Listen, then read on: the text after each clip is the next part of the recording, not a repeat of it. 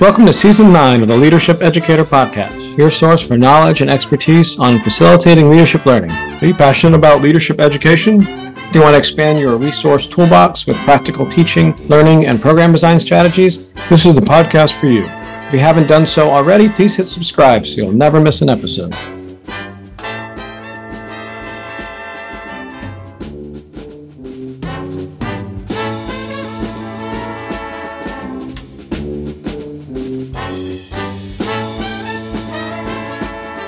Hello and welcome to Season 9 of the Leadership Educator Podcast. I'm Dan Jenkins, Professor of Leadership and Organizational Studies at the University of Southern Maine. And I am still Lauren Bullock, Assistant Professor of Instruction at Temple University. Wow, Season 9, that was quick, Dan. That got here, that moved on us kind of fast. Time flies, as they say, Lauren. Yes, when you are having a wonderful time talking about leadership, that is the saying. So in Season 9, we're always thinking ahead and tossing around ideas as things come up. And Season 9, I'm really excited for. We want to talk about generative learning for leadership educators this time around. So when we think about this, we're referring to an approach to leadership development as well as education in general that focuses on how we cultivate generative thinking and behaviors in leaders. So we've seen stories about generative AI, and we've had discussions about how technology has disrupted, but also created opportunities for us as leadership educators. And generative thinking is really the ability to create new possibilities, think systemically, and generate innovative solutions to those complex problems. So we know that we're in the space where we need new ideas because our old ones are out of date or out of practice or just not necessarily updated. And so this season will offer a good opportunity for us to talk with folks who are in that space, looking at where we are now post-COVID. I feel like I can safely say post-COVID, right, Dan? I hope so. I'm about to get on a plane this afternoon, and yeah, right. I'm tossing up. Do I put the mask on? Do I not put the mask on? I know people coming down with it still. So, but let's everyone keep our fingers crossed for a good start to everyone's semesters or wherever they're headed this fall. So, yeah, I agree. I say post-COVID because the restrictions are gone, but you're right. Yeah. We're always kind of thinking about what's next or if it's coming back. And so this season, we're inviting leadership educators and scholars to talk about artificial intelligence, talk about ethical challenges that are disrupting how we're able to teach and work in leadership, talk about social phenomena that are popping up that we need to address, disruptions, even looking at adaptive challenges. So we know that term, but it seems even more relevant now. And so this space for Season 9 is really about looking at emerging trends and issues and how it's affecting us. We're broadly asking, how are we processing what's happening to us and around us on a day-to-day basis as we're trying to also develop our curriculum, teach our classes, evaluate leadership learning, and just in general, build and maintain our community? It feels like the space where all of this is changing. So Dan, what do you think our listeners should expect from us this season? Well, Lauren, I think it's going to be a mashup of disruption, which leadership education is pretty good at being disruptive in most spaces anyway. I think we're lucky to be outliers sometimes in academia. We're certainly a discipline that absolutely values experiential learning and reflection and development of critical thinking skills, emotional intelligence, things like that. And, I think that really puts us in a interesting space as we think about, as you mentioned, generative AI, but generative thinking, generative learning, generative leadership. What do those things mean as we try to apply those to our own places and spaces where we're facilitating leadership learning? And so as we think about the disruption or disruptors around us, we've got two primary disruptors that are really going to make multiple appearances this season. The first is going to be some coverage of artificial intelligence and certainly a focus on OpenAI's ChatGPT tool, which I had an opportunity to play around with quite a bit in a course this summer, which I'll talk about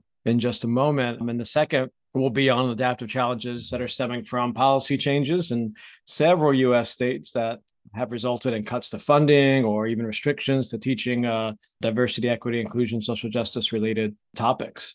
even with that DEI, not just restrictions, potential like criminal investigations in Right. real time just for teaching people how to be inclusive or being open to diversity, which is mind blowing. Yeah, I was gonna say it blows my mind. Yeah, it took the words out of my mouth. Like, what just happened, right?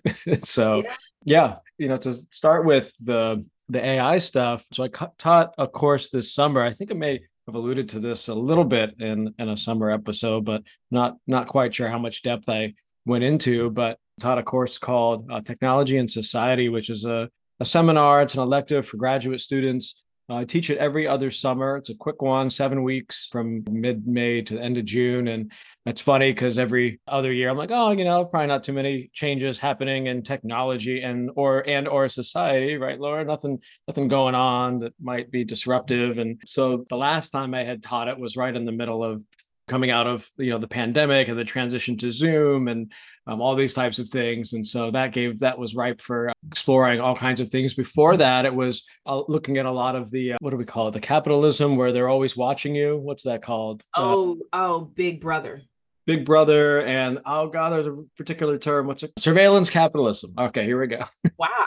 What is surveillance capitalism? I've never heard that. Surveillance capitalism or surveillance capitalists. Some of it's a little, it's definitely Big Brothery. It's 1984 kind of stuff, but it's this idea of you're being tracked, maybe you're being watched, your image, your likeness, all these types of things. And so that was kind of front and center when I taught the course in 2019. So anyway, fast forward to 2023, and here we are with all of the AI sticking its little head into everything, not just education, but the way that we work. And so I have an opportunity with about a third of that curriculum is malleable. And so that gives me an opportunity to really focus students' efforts on some things that are kind of front and center in pop culture or just in the news generally. And so I created a semester long, again, 7 weeks, but an activity called Navigating AI and Leadership in Organizations. And so broke it down into 3 parts where students learn how to use and apply ChatGPT to their specific context, like industry that they were in or career aspirations that they may have had, and also engage in some activities to enhance their proficiency using the ChatGPT tool. Some of the students had never used it before. They'd certainly heard of it, but in 7 weeks, they got much more competent. In doing so, they maintain a journal, so documenting their learning journey, a lot of reflective learning, talking about some of the enjoyable aspects, but also some of the challenges that they had and things while learning that new technology. And then the culminating learning activity was to write a Harvard Business Review style article summarizing their ChatGPT application in their chosen contexts and its usefulness or utility for specific groups or organizations. And they shared some insights with each other on teaching others about the technology. Topics range from things like virtual reality and learning and education, dental hygiene, college admissions. One student works in enhancing the hospital patient experience at a large medical facility in Southern Maine. Rural poverty was a topic that one student looked at, international trade. So, it was a nice group of grad students doing some cool things. And they all commented about how, and they used the word like freaky or freakish it was like, and I knew this because I gave it a shot. If you say, hey, ChatGPT, write me a Harvard Business Review style article on X, it will spit it out in like HBR format. They were like, what? And so they had to highlight what part of their final projects were generated by the chatbot and which were no less than 50% of it had to be original. And so, they had a nice time learning how to use it and not being chastised for using it. I know folks are scared and with caution, right? And for good reason. But I took the approach of, look, this thing's not going away. We got to learn how to use it. How can we apply it specifically in the context of leadership in organizations? So I feel like that's the good thing to do, though. Teach them how to use it and evaluate it to see if it's effective and ethical. Because again, in my understanding is ChatGPT is going bankrupt, but there will always be something like that, some kind of technology that alters your job. And so, right. Like when I talk to my students about it this semester, I said, like, I'm not going to tell you, well, I'm going to tell you how to use it just because you need to learn a certain set of skills to evaluate it. However, you're always going to have these apps and software and websites, and if you use them, you are responsible for them. And Right. so I tell a story about how my I have two colleagues. One says they use it all the time in their work, and the other said they had to put it in the employee manual that it's banned in their work because of different outcomes. And they both work in different fields, one in legal, one in general communication. And just depending on where you are, like you said your assignment was based on their industry or career aspirations, depending on where you are might depend on how much you can rely on it as a tool. Right. So I think that's an interesting conversation. And I think with leadership education, we don't always think of the digital avenues that are available. And so this really puts it at the forefront for us, even though if you go back on our archive, we've talked about digital opportunities like virtual. I think we had virtual gaming. I think that was like the Yeah, one yeah. episode I missed. Gaming, and we had Josie Alquist on back in the day, who was Yeah, on yeah. experiential I learning. remember Josie. She's Yeah. actually got a great program out now to train student workers in social media. Free plug, free if you're interested. Anyway, one of the things that we continue to come back to is like technology is there. And so we have Right. to have these conversations about how people are using it. Yeah, and so we're excited to have some guests. Some have been confirmed already, some are aspirational. We're still getting all this scheduled for our season 9 here, but we've got some award-winning teaching faculty from our own institutions, as well as some authors and scholars and consultants in leadership, education, training, and development more broadly, who are experimenting with and writing about the uses of AI and all of these spaces. So in addition to that, as we take a look at some of the diversity, equity, inclusion, social justice spaces, we're excited to be chatting with some faculty, some chief diversity officers, others with insight regarding developments across the U.S., again, specifically in states where legislation's been passed or is under consideration regarding funding and or teaching DEIJ related topics, or as Lauren mentioned, making it criminal to do some of these things. One of the I don't know if I want to say striking, but maybe it was kind of like I should have known, but I don't know. I feel like I went into the conversation with we're not going to name this person, but it's someone that I highly respect that's been teaching in higher education and specifically in really large AAU level institutions and higher education student affairs graduate programs. And we were going to invite this individual on to speak, and they are in a state that is under some scrutiny with some of these things right now. And unfortunately, they didn't feel safe coming on the podcast, and that was really tough. Having this conversation with this person who had been very generous with their time with me earlier in my career. I had brought this person to a campus that I worked on. I'm being intentionally vague here, not to out this individual, but the government and their state is seeking retribution of individuals, and radicalized folks are looking for people who are speaking out. And I think about what's going on with the new college right in Florida, and some of the issues there with folks just leaving in droves, and administrations trying to kind of completely revamp, reinstitute, I guess, colleges and universities based on political agendas and things like that. It makes me think of Ira Shaleof's courageous follower approach. That how much do you support or challenge the government, the leadership, and places and spaces where you work, but we all have self-interest, right? How do you? Not everybody's able to speak out when your job or your livelihood is at stake. And but what about when your individual values are not in sync with your organization's values or the state where you live? What do you do there?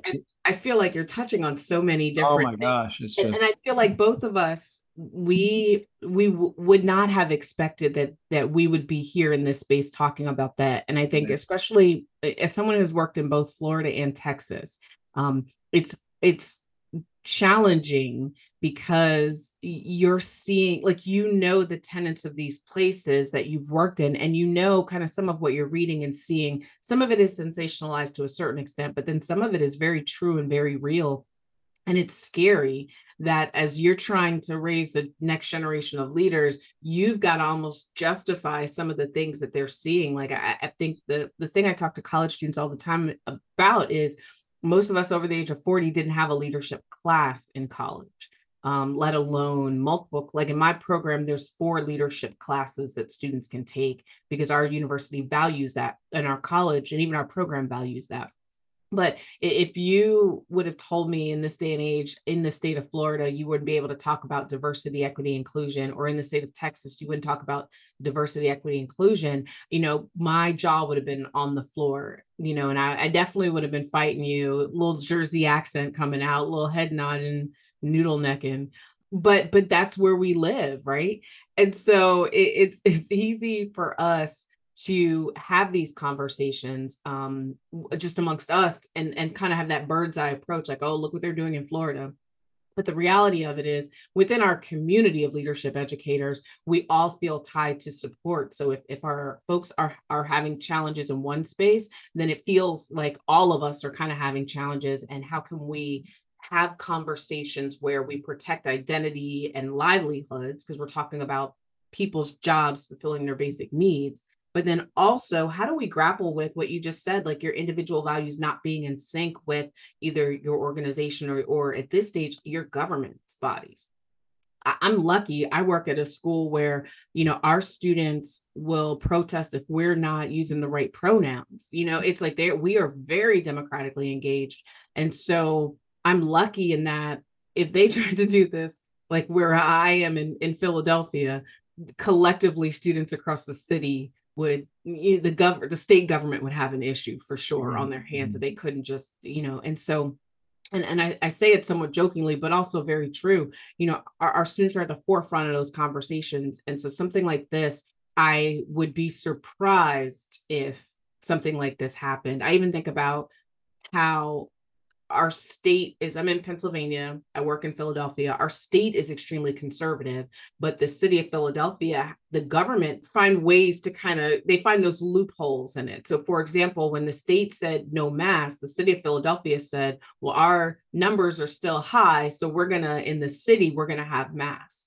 And so they're able to navigate that. I can only imagine how our colleagues in Florida, Texas, and some of the other states that are facing different challenges, I can only imagine how they have to go in these meetings and think about, how do we find these loopholes?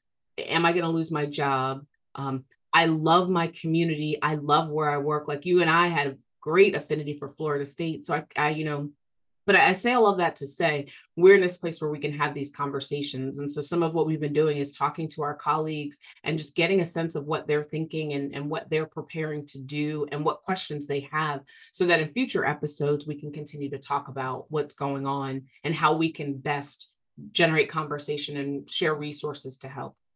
Yeah, I guess two things. One, you mentioned Florida State. They had an okay season opener against the Tigers, so just want to drop that out there. But also, speaking about looking at Texas specifically, you had shared an article with me a couple of days ago, Lauren, about that bill SB 17 in Texas that bans diversity, equity, and inclusion offices in higher ed institutions and prohibits departments from implementing mandatory training that includes, content or programs around race, color, ethnicity, gender identity, sexual orientation. I mean, when I think about specifically, not only are we, and it's not the primary subject of most of our leadership coursework. However, it is certainly an important topic. And our colleagues in student affairs roles, that's a huge part of their responsibilities and facilitating not only creating safe spaces for students to engage in activities and, residence life or on their campuses or student activities, whatever, but, just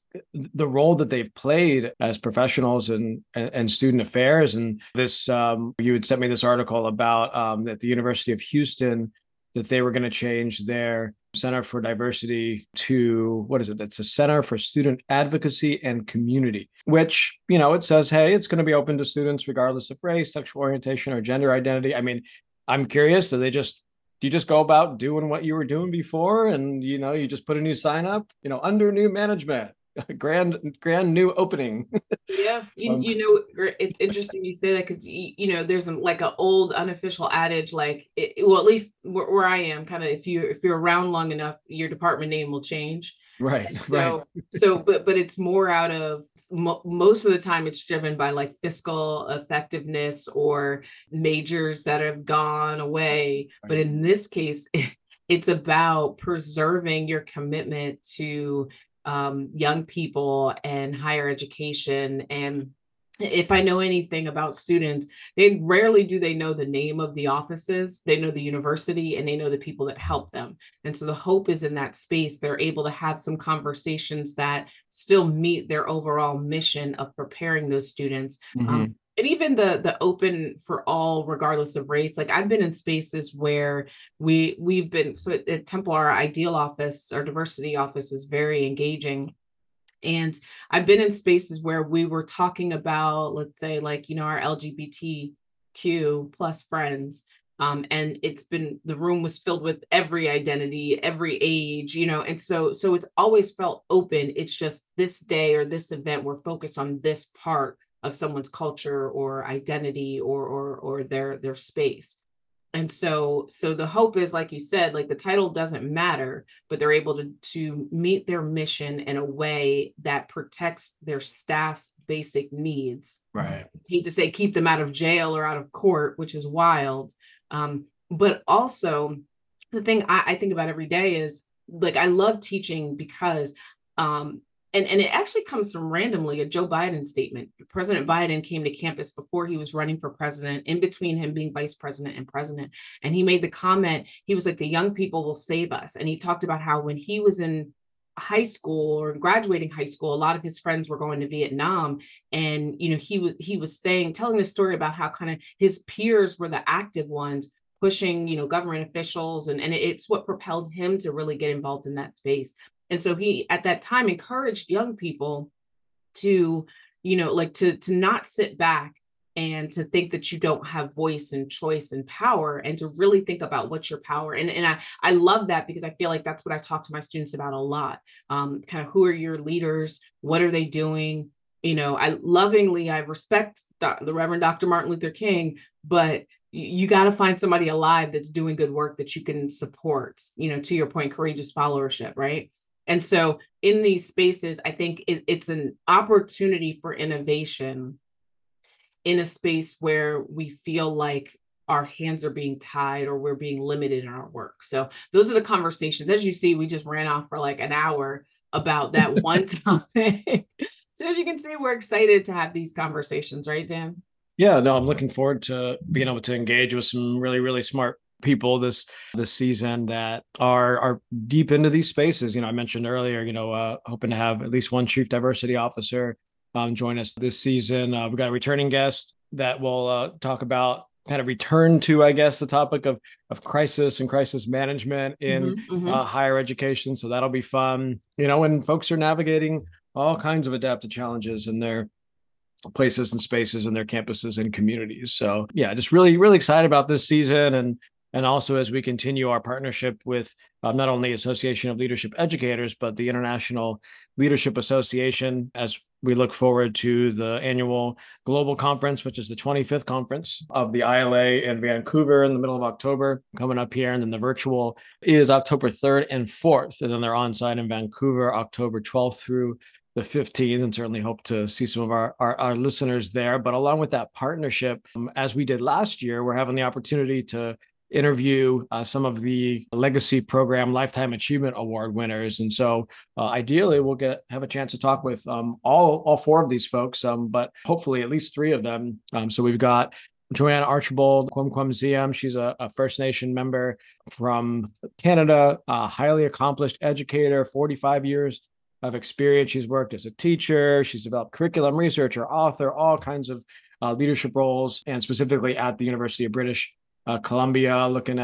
she has looked at Indigenous knowledge and story work being one of her big areas, transformative education, Indigenous methodologies. So she's played a significant role in Indigenous education nationally and internationally. And she was actually also appointed as an officer of the Order of Canada in 2018. So I'm really curious about her background. I don't know as much about her as I do about the next one is Dr. Bruce Avolio. I've read probably everything he's written, and might have a little nerves going into that conversation with someone that I've just was introduced to very early on in my career and just seen so much of his work. But he's the chair in business strategic leadership at University of Washington's Foster School of Business, highly cited researcher in leadership and business and economics and org change. so many books and articles, and really, really established consultant, and really interested in that. We've also got Dr. Mansoor Javidan. He's they're an award-winning educator and are at Arizona State University. He's a renowned expert in national culture and leadership. He was a former president of the Globe Project, so you may have come across that in your favorite Nordhaus edition. So that was a huge study that certainly had a big impact. But he's worked with organizations like NASA and Lockheed Martin, and so some really cool stuff going on there. And then last but not least, Dr. Sonia Espina, who's professor of public management and policy at NYU's Wagner Graduate School of Public Service. Very familiar with her work. I think one of the first folks I came across when I was doing my dissertation research, years ago.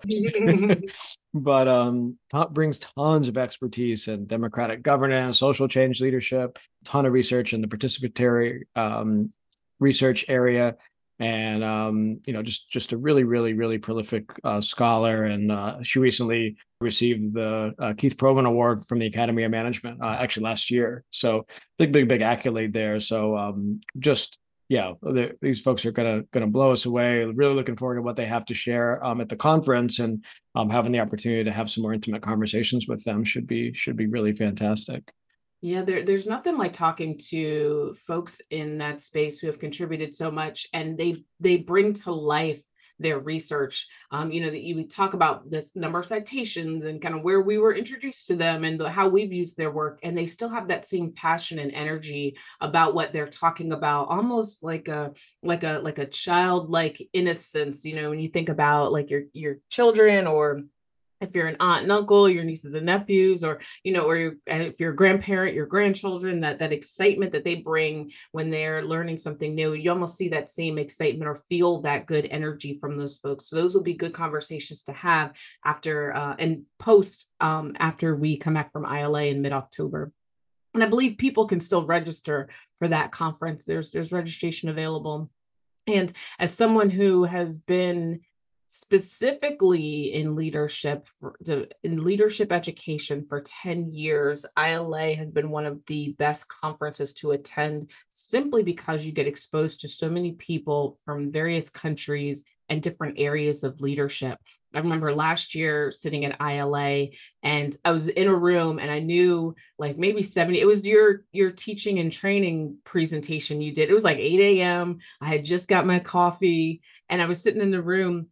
And I remember thinking, sitting next to some very established scholars and faculty, and they were in there trying to get new training ideas or teaching ideas as well. And so I just find that the conversations inside of the workshops and panels are wonderful, but then the opportunity to connect and see those that you kind of look up to in the field learning alongside you is a super it's a wonderful thing. It's gratifying. It's nice to know that the people that you are looking to model are also kind of lifelong learners as they're trying to improve their practice. So it's a wonderful space. You said my favorite word when I was doing my dissertation years ago.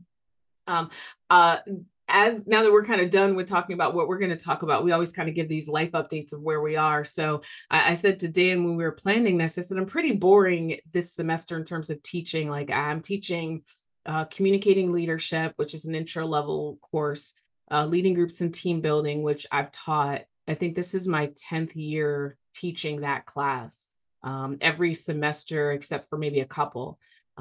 News writing, because I'm in public relations, and then I'll get back into public relations theory, which I haven't taught in a couple of years. Last time I taught it, it was online, and we were still in the throes of the pandemic. And one of the things I get great joy out of in that class is I try to apply theory to everything. And so my students will get excited talking about, I think yesterday it was Kylie Jenner and Timothy Chalamet, and lovingly, they are not in my Netflix queue for whatever movies or whatever they do, but the excitement when they put it together using the Kardashians or the Jenners or the actresses and actresses gets me excited. So I'm excited to teach that class this semester. And I have a new schedule. I actually am half in person and half online. So I'm on campus Tuesday, Thursday mornings to teach. And then Monday, Wednesday, Friday, and Monday evenings, I'm online teaching, which I enjoy both spaces. So it's nice to have that balance. Um, I did collect all of my data for my dissertation. I spent the summer collecting it. So now I'm just writing chapters 4 and 5. So everybody send your good graces and best wishes. I'm excited to get to this part because there are so many new things I learned and then so many things that were affirmed from doing my lit review. So I'm excited to get into that. And then, as if I didn't have enough on my plate, I'll continue working with coaches, general managers, and other sports professionals. So for the last 2 years, I've worked with a company called Stretch. We have contracts with agents, with professional organizations, most notably the NFL. And so we have good conversations with some of their senior leaders about how are you able to communicate who you are to the people that you're leading, as well as how are you able to advocate for yourself. And so in the past, we've done some interview prep and we've had some of our folks get great jobs and great promotions. But what we've started to talk about is how are we helping you kind of craft your story and advocate. So I get to bring in my sports background, my leadership background, storytelling, even using some of the content I have from my public relations courses in these spaces. And so our contract has been extended, so we'll continue for a few more years doing this work. So I'm excited and looking forward to this semester, in addition to the podcast, having some of these other things on my plate. It's fun. Yeah. Yeah. What about you? I feel like the last year and a half, your schedule has looked different since Oh, you were department chair, not department chair, full professor, like every semester, it looks like it's new for you. yeah. One thing that's constant at my department has changed, right? As they say. So, so this fall, I'm more online than I usually am. I've got one class that's high flex, which I've taught in some iteration for I think the last 8 or 9 years. It's our graduate seminar in leadership theory, which we mix our master's and our PhD students together. They outfitted a new classroom on our campus, which luckily is on the same floor as our faculty offices. So that's a nice commute. And but they outfitted it with all kinds of microphones and cameras that follow the speaker, and there's monitors everywhere, and it's a whole thing. So it's a nice high flex new classroom with lots of bells and whistles. And I've got about I think 16 students in that class. So that meets I think 9 times over the course of the semester, like a 5:30 to 8 o'clock type of thing. So we just had our second meeting yesterday, and then I've got an intro to leadership course. It's our undergraduate intro course, which our students in our minor will all take, and many in our bachelor's program as well. That class is totally full. That's become really popular, but that's fully asynchronous, no class meetings. And then I also teach our qualitative methods 1 course for our doctoral students, and that's an online class as well. So excited to be teaching those 3. Kind of odd to be online so much, but my spring looks very different. So I've got 2. I think I've got 2 in person and 1 online. So kind of the polar opposite. Yeah, I mentioned earlier getting on a plane this afternoon. I'm headed to Brussels to do some work with NATO and their Special Operations University. So real excited about that and connecting with an old colleague I used to work with when I was a doctoral student at University of South Florida, doing some program reviews this semester. Really enjoying doing some of that work and continuing to do some of that work in spaces and places. And yeah, I think otherwise headed to ILA, as I mentioned earlier as well, involved in a couple different presentation groups, both during the virtual side of it. Just got asked to participate in a panel titled Adaptive Challenges in Higher Education. It's a program leaders group. And so talk about some of the adaptive challenges that I faced when I was department chair for 6.5 years. And I'm really, really excited to work with some of the folks on that panel that some I know, some I know of. So I'm excited to learn a little bit more about each of them. On site at the conference, I'm excited about a panel chaired by one of our LEA facilitators, Chris Wildermuth, who's over at Barry University down there in Florida. She put together a panel on AI leadership and ethics. Where do we go from here? I think that's going to be a really fun conversation at the conference, presenting with a good friend and colleague over at Christopher Newport University on followership in theory and education. So that should be fun. Doing that workshop again that Lauren, you had mentioned, the Great Ideas Teaching and Learning Teaching Chair Forum And we actually changed it this year to be great ideas for teaching leadership and followership. So our friends over in the followership community will be pleased to see that minor update. Look at you growing and developing and being more inclusive in your spaces. I love it. So that should be fun, doing that one with Paige Hapakurin. And then the last one, I continue to serve on the editing and managing board of the Journal of Leadership Studies. And we host a roundtable for folks that are interested in publishing in the journal, and kind of just create a forum and an approachable forum, if you will, for interested scholars, grad students, what have you, to come and just chat with the editorial team in an informal environment there during the roundtables. So I guess that's kind of like moderately busy. I think that's a manageable presentation load. I know when I was a community leader years ago, you end up being part of 6 to 8 different sessions in one way, shape, or form, and it's like you don't even get a chance to take a breath. And so I'm looking forward to being able to participate in a lot of other folks' sessions and hopefully do some more catching up with people this year than I had an opportunity to do last year. I'm a free agent, so I'm not as popular as you are. I'm just going to be standing in the lobby, shaking hands and kissing babies, and like doing my little model wave at folks. Maybe I'll get a shirt that says Leadership Educator Podcast, and so or like a what do they call those things? A headband? Yeah. Maybe a headband with the Leadership Educator Podcast. So when people see me, they know that it's me, and they'll come up and talk to me. Maybe I'll get a shirt that says Free Conversation. Ooh. Right. And I'll just hang in the lobby and just talk to folks. Got to put this gift of gab together. I know we do. So that's all we have for today for y'all. This is the end. It's pretty lengthy intro episodes. Usually we're kind of brief, but as you can see, we're excited about talking about, generative learning. We're excited about talking about, the disruptors that are happening in leadership education as well as higher education. And so we look forward to y'all continuing to follow us on season 9. As we've shared before, where you can access us. We're on LinkedIn or on X, formerly known as Twitter, which is the new way to say it. If you have ideas or guests, please reach out to us in those spaces. We'd be more than happy to talk to you about kind of the things that you have in mind. We've got some great recommendations from others in the past, so we look forward to that and want to wish you a great start to your semester.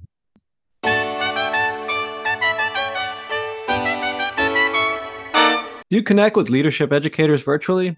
Please follow us on social media. Search the Leadership Educator Podcast on LinkedIn to find our page. And find us on Twitter at Lead Educator Pod for episode release information, show notes, and upcoming events. You can connect with me on Twitter at Dr_leadership. And Lauren is at MRSLAURJB. That's Miss Laura JB. You can find the episodes wherever podcasts are available. We also encourage you to please subscribe at leadershipeducator.com and rate us 5 stars, as the more you rate us, the easier it is for others to find us. We'd like to thank the James M. Cox Jr. Institute for Journalism, Innovation, Management, and Leadership within the Grady College of Journalism and Mass Communication at the University of Georgia. The support was facilitated by Dr. Keith Herndon, William S. Morris Chair in News Strategy and Management. And our wonderful theme music was composed, performed, and mixed by Dr. Matt White, trumpeter, composer, and associate professor and chair of jazz studies at the University of South Carolina.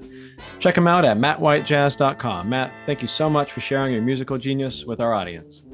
And finally, we are grateful for the support of 2 professional associations that are destinations for leadership educators: the Association of Leadership Educators and the International Leadership Association. ALE, which funded the start of the podcast, continues to promote our mission of continuing conversations with leadership professionals. Check out all that ALE has to offer at leadershipeducators.org. The global reach of the ILA has helped us to expand our listenership beyond our original borders. Check out the ILA's programs and resources at ilaglobalnetwork.org.